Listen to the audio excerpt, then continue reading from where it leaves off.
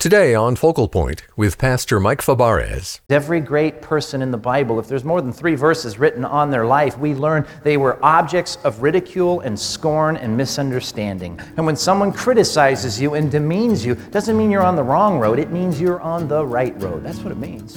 It means you're doing the right thing.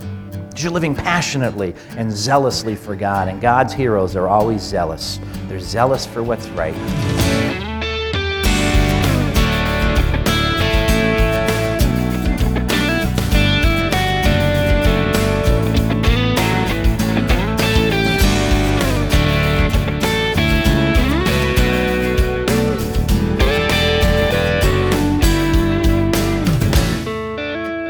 Have you ever played the game Would You Rather? It goes like this.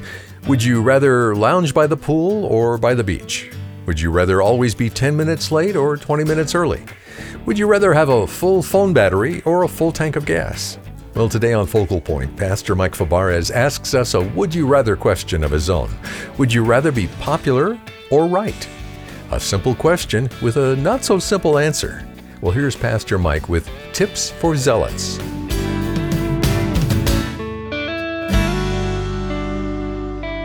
You ever noticed how being right and being popular don't always go together? As a matter of fact, it's often a choice between the two, isn't it? My apologies to all of you who were voted the most popular by your yearbook committee. Any of those here this morning? Don't raise your hands. It's embarrassing because I'm going to slam you. But let's at least admit it probably wasn't the highlight of your spiritual walk with Christ. Because being right and being popular, they don't always go together, and oftentimes it's a choice between the two. And all you do is look at Christ's life as an example. I mean, no one here, I hope, is going to argue that Jesus Christ was right. He was not only right, he was always right. How popular was he? Well, I suppose he had his moments, but ultimately, at the apex of his ministry, they nailed him to a cross. And the crowd stood there with a fist raised up and said, "Crucify him. I don't like him. Doesn't fulfill our expectations. He's not what we had hoped he would be." As a matter of fact, when you see in Christ's ministry these pockets of times, these periods where he was popular, really popular, like in Luke 14 when it says large crowds began to follow Christ, those were the times when he turned to the large crowds and he gave them some of the most scathing and raw, edgy sermons he'd ever given. And he said, maybe you don't understand. Here's what I'm all about, and here's what the truth is. Because truth and popularity don't always go together. And you see, when it comes to being popular, Christ has forever condemned us to abnormality, if you will, when he said to us, if you really want to be a follower of Christ, if you want to do what is most important in my rule book, in my agenda, then love the Lord your God with half of your heart and half of your... Is that what he said? No, that's wrong, isn't it? He says, love the Lord your God with all of your heart, all of your soul, all your strength, and all your mind. Now, think about that. Really, all your soul, all your heart, all your strength, all your mind. If I said to you, I've got a friend who loves UCLA football with all of his heart, all of his soul, all of his strength, and all of his mind, you'd say, especially if you're a USC fan, right? You'd say, something's wrong with that. He's a fanatic, right? If he really does love something that much, he's extreme. And, he's probably the guy painting his body, the school colors or something in the crowd. He's fanatical. He's a zealot, gone too far. So Christ has said to us, it's not about being moderate.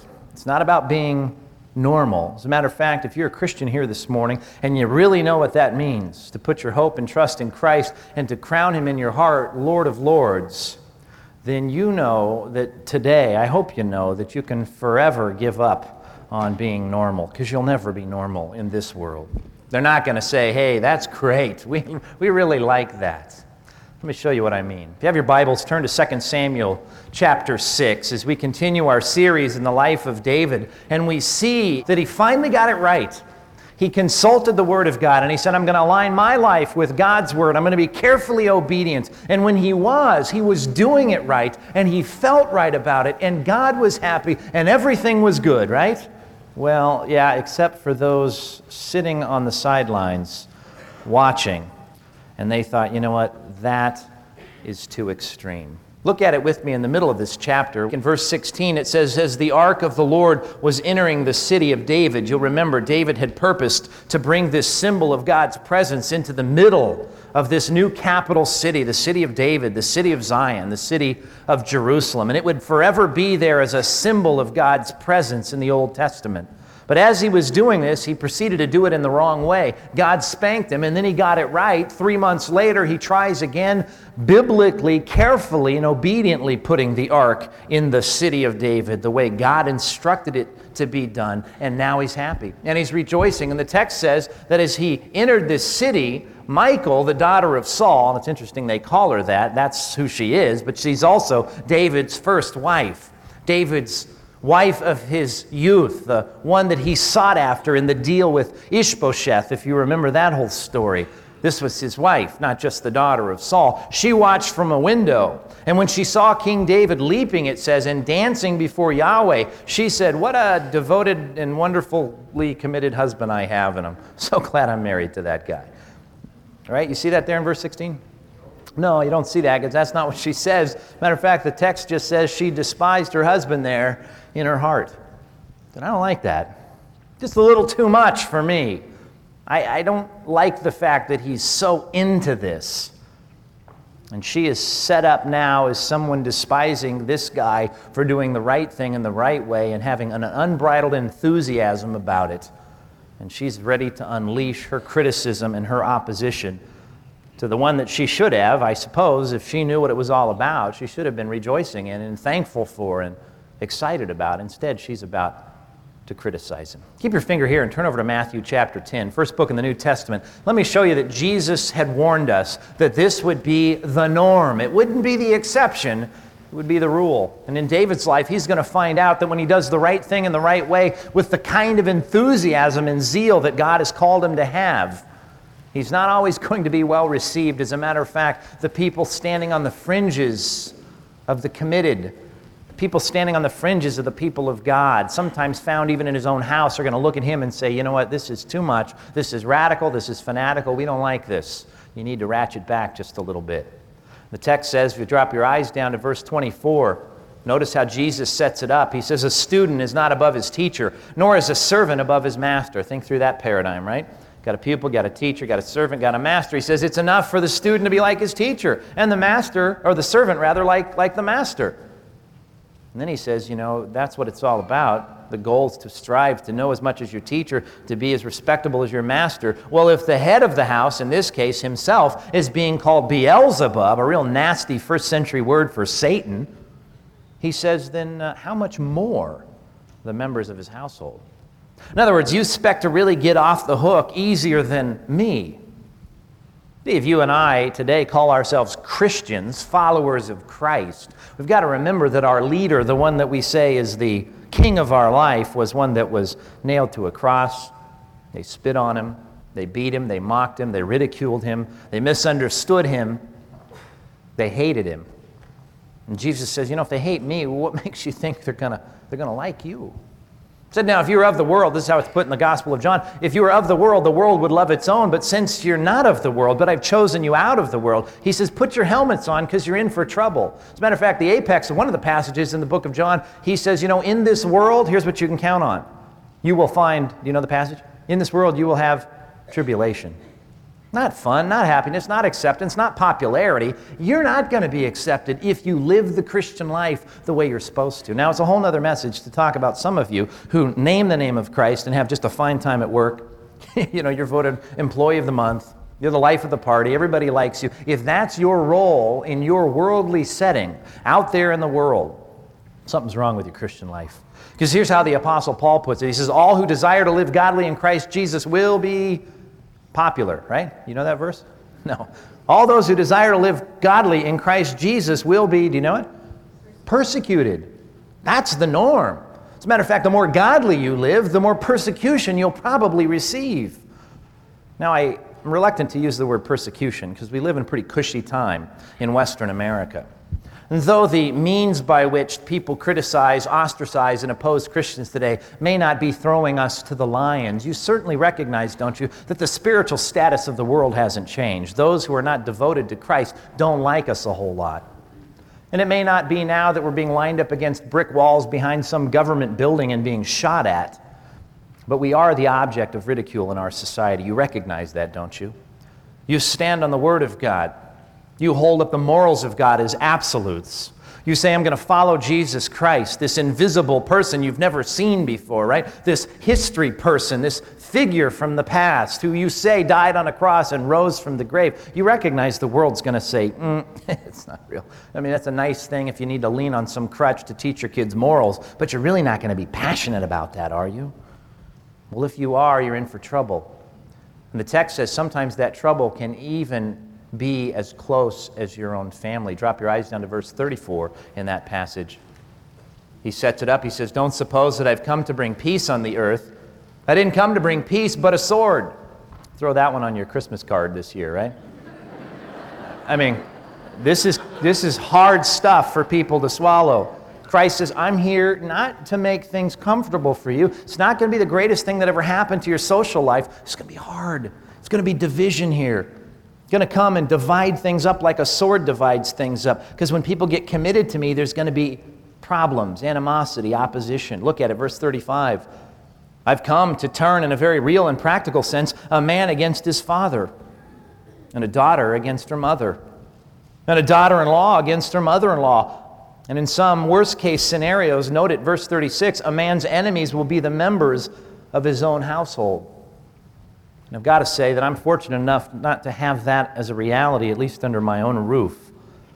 But some of you are here today with the pain of recognizing the practicality of that passage, aren't you?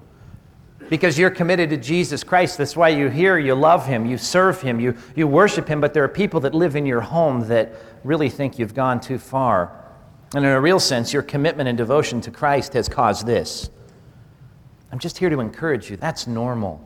That's normal because the people that don't share our devotion to Christ, the Bible says, are going to be critical. They're going to provide opposition and struggle and pain in our lives. And I'm real sorry about that, but it's a reality for many of us.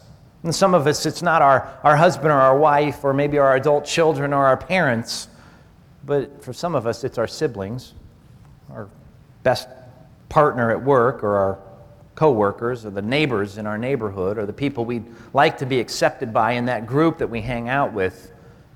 They don't care for our radical devotion to Christ. And because of that, it creates animosity. And sometimes in the worst case scenarios, like in David's life, he's got a wife who sees him doing probably what is the most godly thing he's ever done, bringing the symbol of God's presence into the middle of the city in this tent that he's pitched for it with all this celebration and worship. And she sits there and says, this guy, he's gone too far. And she despises him for it. But it's the most righteous thing he's ever done. Back to our passage, 2 Samuel 6. With the sobriety of knowing that this is not an exemption that we have, that in our family it'll always be good. It won't always be good. Sometimes we come to Christ and our spouse doesn't, and it creates problems. Sometimes we come to Christ, we're teenagers and our parents don't get it. Sometimes we're parents and our teenagers don't get it, and there's problems and conflict and strife. I just want to tell you, don't be surprised by that. It happens to David, and Jesus said, don't be surprised. That's the first thing, if you're taking notes, by the way, before we look any farther in 2 Samuel 6. Jot it down. Don't be surprised by critics. Don't be surprised by critics. There's going to be critics in your life. And I put it that way because I'm preaching to, the 20th century American crowd, and that's probably as harshly as I can put it in our day, although some of our brethren around the world are being killed for their devotion to Christ. We are just suffering ridicule and persecution in the mildest sense of the word. But nevertheless, it's a reality, and we all share it. We don't get the promotion, we're not in with the boys, the partners don't see us like the next guy, and all these things happen in our lives because we just have this thing in our life that's too important. It's called Christ, and our passion for truth, and all of that alienates us in many circles. In the text, I want to show you some things that may have added to this conflict. Look at the next verse, verse 17. As they brought the ark of the Lord, they set it in its place inside the tent that David had pitched for it. And maybe that was a little source of marital conflict. David had been out there overseeing this project to build this big tent when he wasn't, repairing the cupboards in the palace. I don't know. But she obviously had to put up with a husband whose focus was somewhere else. Not only that, David sacrificed burnt offerings and fellowship offerings. Those were the most costly of the offerings, by the way, and he offered those to the Lord. One possible understanding of the grammar in our passage last time was that every 6 steps of the journey, when he picked it up from the house of Obed-Edom to the place where he put it in the tent in Jerusalem, it was perhaps a reality that he sacrificed offerings every 6 steps of the journey. I've read books that have added up what that might have cost in that day to do that, and it's a remarkable, costly endeavor. And so perhaps she's watching the royal treasury get milked here by a guy who's so passionate about God, he's giving all of his energy, all of his time, and much of the money of the family away to the causes of God. And I'm sure that heaped on a lot of animosity in their marriage.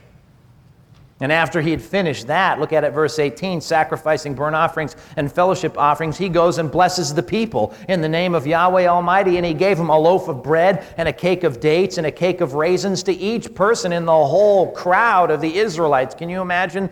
Michael sitting there with the checkbook registry saying, oh my goodness, what's he doing? Stop it, right? Giving away all of this stuff that could have been used for their own comfort and their own progress personally and domestically. He's given it away. You see, people that are radically committed to Christ, they know that whatever God demands of their time, of their resources, of their money, of their energy, they give it. Oh, it's a sacrifice, and sometimes in the Christian life it's a struggle and it's a pain, but we do it because we love God. And when we do, people close to us look by and they say, that's too much. Why do you do that? You really give that much money to the ministry? You really give that much money to the church? You really spend that many nights at your church? You really serve in those programs and they don't pay you for that? What? We don't get it. And then if you're committed to God, you're called to be committed to God's people, so much so that the Bible says you're to lay down your life for other Christians. Think that one through. We'd call someone a fanatic who said, I'm so into this football team, I'd die for them, right? You'd say, you're a nut. Well, the Bible says this group that you're a part of called the local church, how high is the standard? You're called to be able and willing to lay down your life for me, and I'm called to be willing to lay down my life for you. That's fanatical.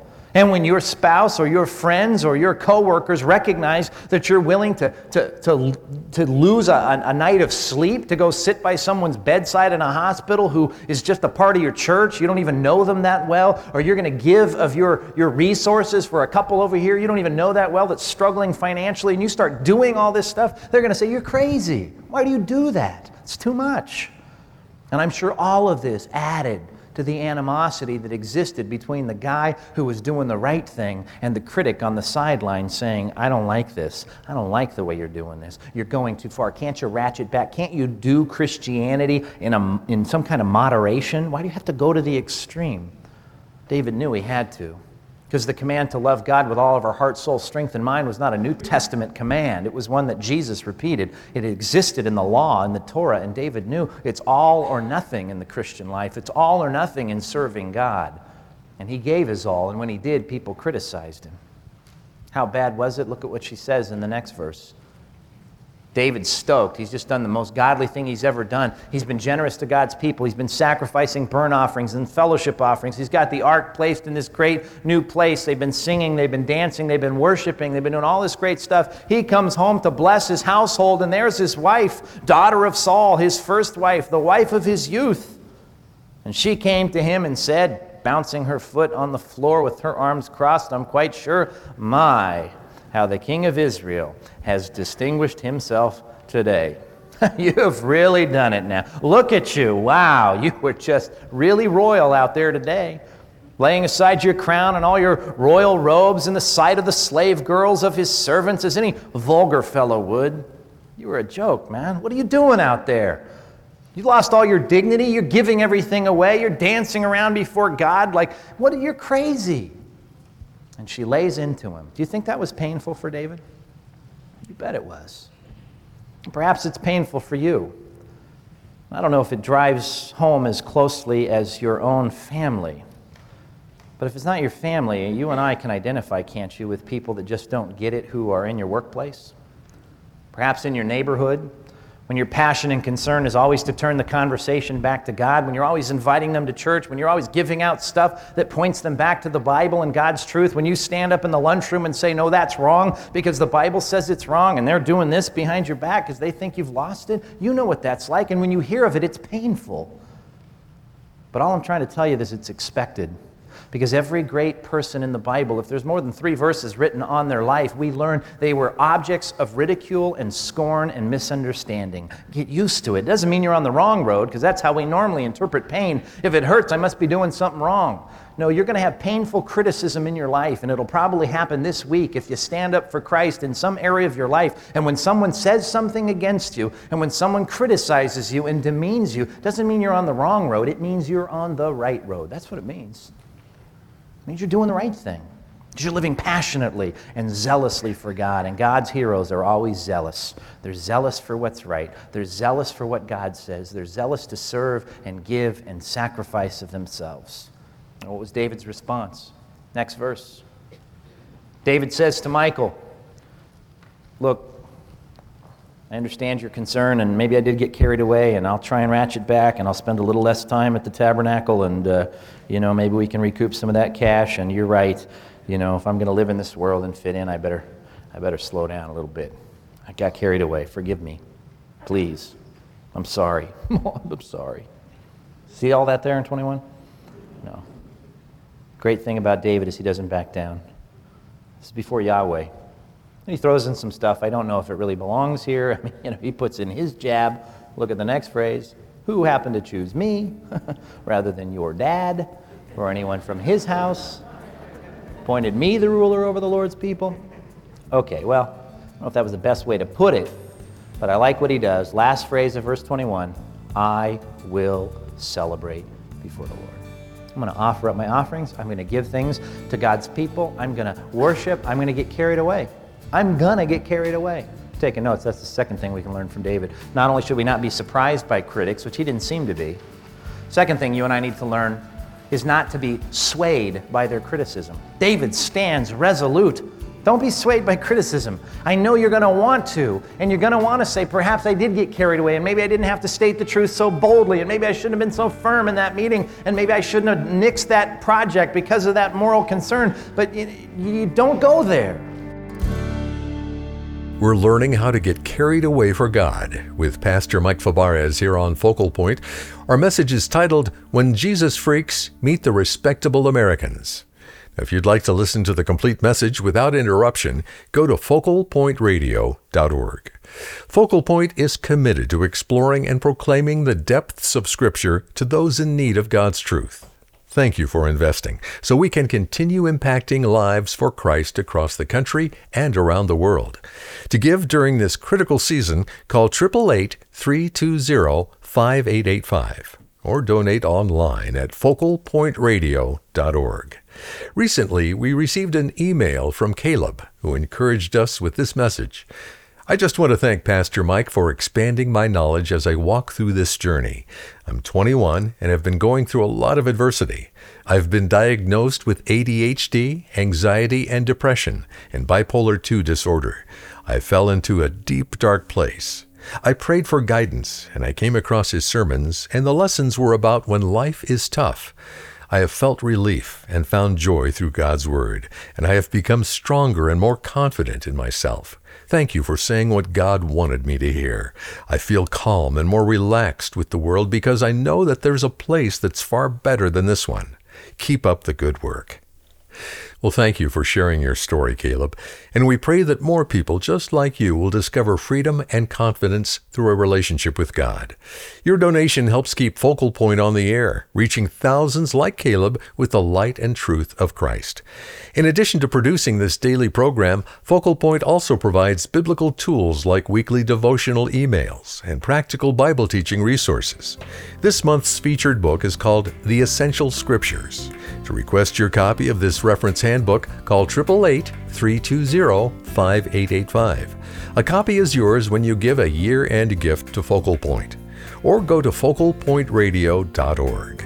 If you prefer sending your donation by mail, write to Focal Point, Post Office Box 2850, Laguna Hills, California, 92654. Well, I'm Dave Drury, inviting you to join us again next time as we continue learning Tips for Zealots. That's coming up Thursday on Focal Point. Hi, Pastor Mike here. God's Word promises it'll never return void. So I wonder, how is God's Word moving in your heart right now? Drop us a line. Let us know. We'd love to hear from you. We'd love to be praying for you here. Just go to focalpointradio.org and then be sure to join us again tomorrow right here as we continue to explore the depths of Scripture. We'll see you then. Today's program was produced and sponsored by Focal Point Ministries.